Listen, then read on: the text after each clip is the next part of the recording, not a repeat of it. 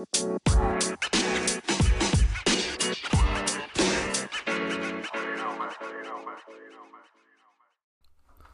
and welcome to Complexity Unpacked with Professor G. This is our third episode in the Ethics Unpacked series, and today we're going to be talking about barriers to ethical thinking. So really what we're looking at is reductive thinking that avoids critical examination or self-reflection, and that can be detrimental to ethical thinking. While it's often positioned as a desire to be inclusive or non-confrontational, there are some common lines of thinking that create unproductive barriers to understanding ethical theories and social realities. So I thought we might as well examine them now and get them out of the way before we get into the ethical theories that make up the core of this course. So the first one is subjectivism. It's this belief that everyone grows up exposed to different views of what is right and wrong, resulting in disagreements about ethical issues. The subjectivist argues that these are not objective arguments but rather matters of opinion. This, however, is a problematic view. This is a form of relativism because it says that right and wrong are completely relative to our own subjective preferences. In everyday life, it is impractical for a functioning society to operate under the premise that every person can determine their own ethical view, regardless of how it impacts others. The acceptance of some universality and understanding of social standards implies a level of universality that contradicts the argument of personal opinion alone determining ethical standards. Subjectivism suggests that people are completely infallible about ethical positions, which means that no one can be wrong about their ethical beliefs. It would also mean that every ethical belief everyone has or has ever had is right and can't ever be wrong. This idea of ethical infallibility is a major argument against subjectivism. The other common barrier is something that is very, very popular these days, something that we call cultural relativism. It is the belief that moral conduct differs from culture to culture. And while there is some truth that things are different in different places, and we put a different priority, I think that what we're doing here is overemphasizing the similarities and exaggerating the differences between cultures. This is often called one of two things, or rather it takes the shape of one of two things. One is called the dependency thesis.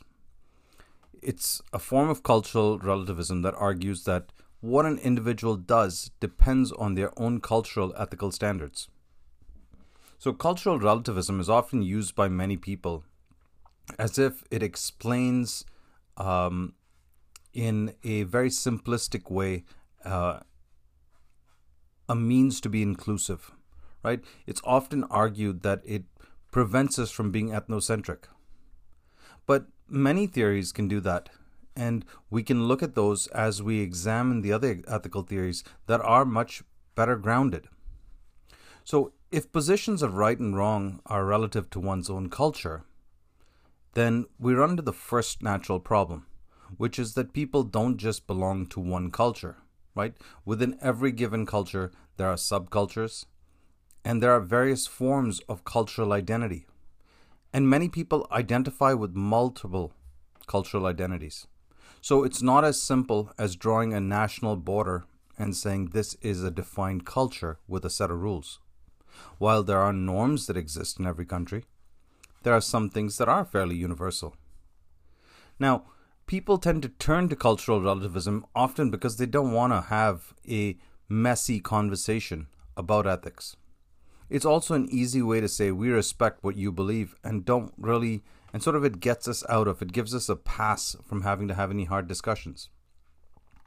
But this idea that cultural relativism is a state that is unique, or there's a unique standard in every single culture, actually is pretty universal. If you're applying the rule that every single culture has a rule and a set of codes that are of priority over every other one, right? So the problem really with cultural relativism and subjectivism is that they interfere with rational thinking and they interfere with our ability to have reasoned conversations. If we truly ever believed that only our own opinion mattered, then we would never have to change anything in history. But we all know that's not true. Many a time in our life we've had to readjust our positions. And we do that because we recognize that there was a gap. And most often, that gap is realized in the interaction with other people.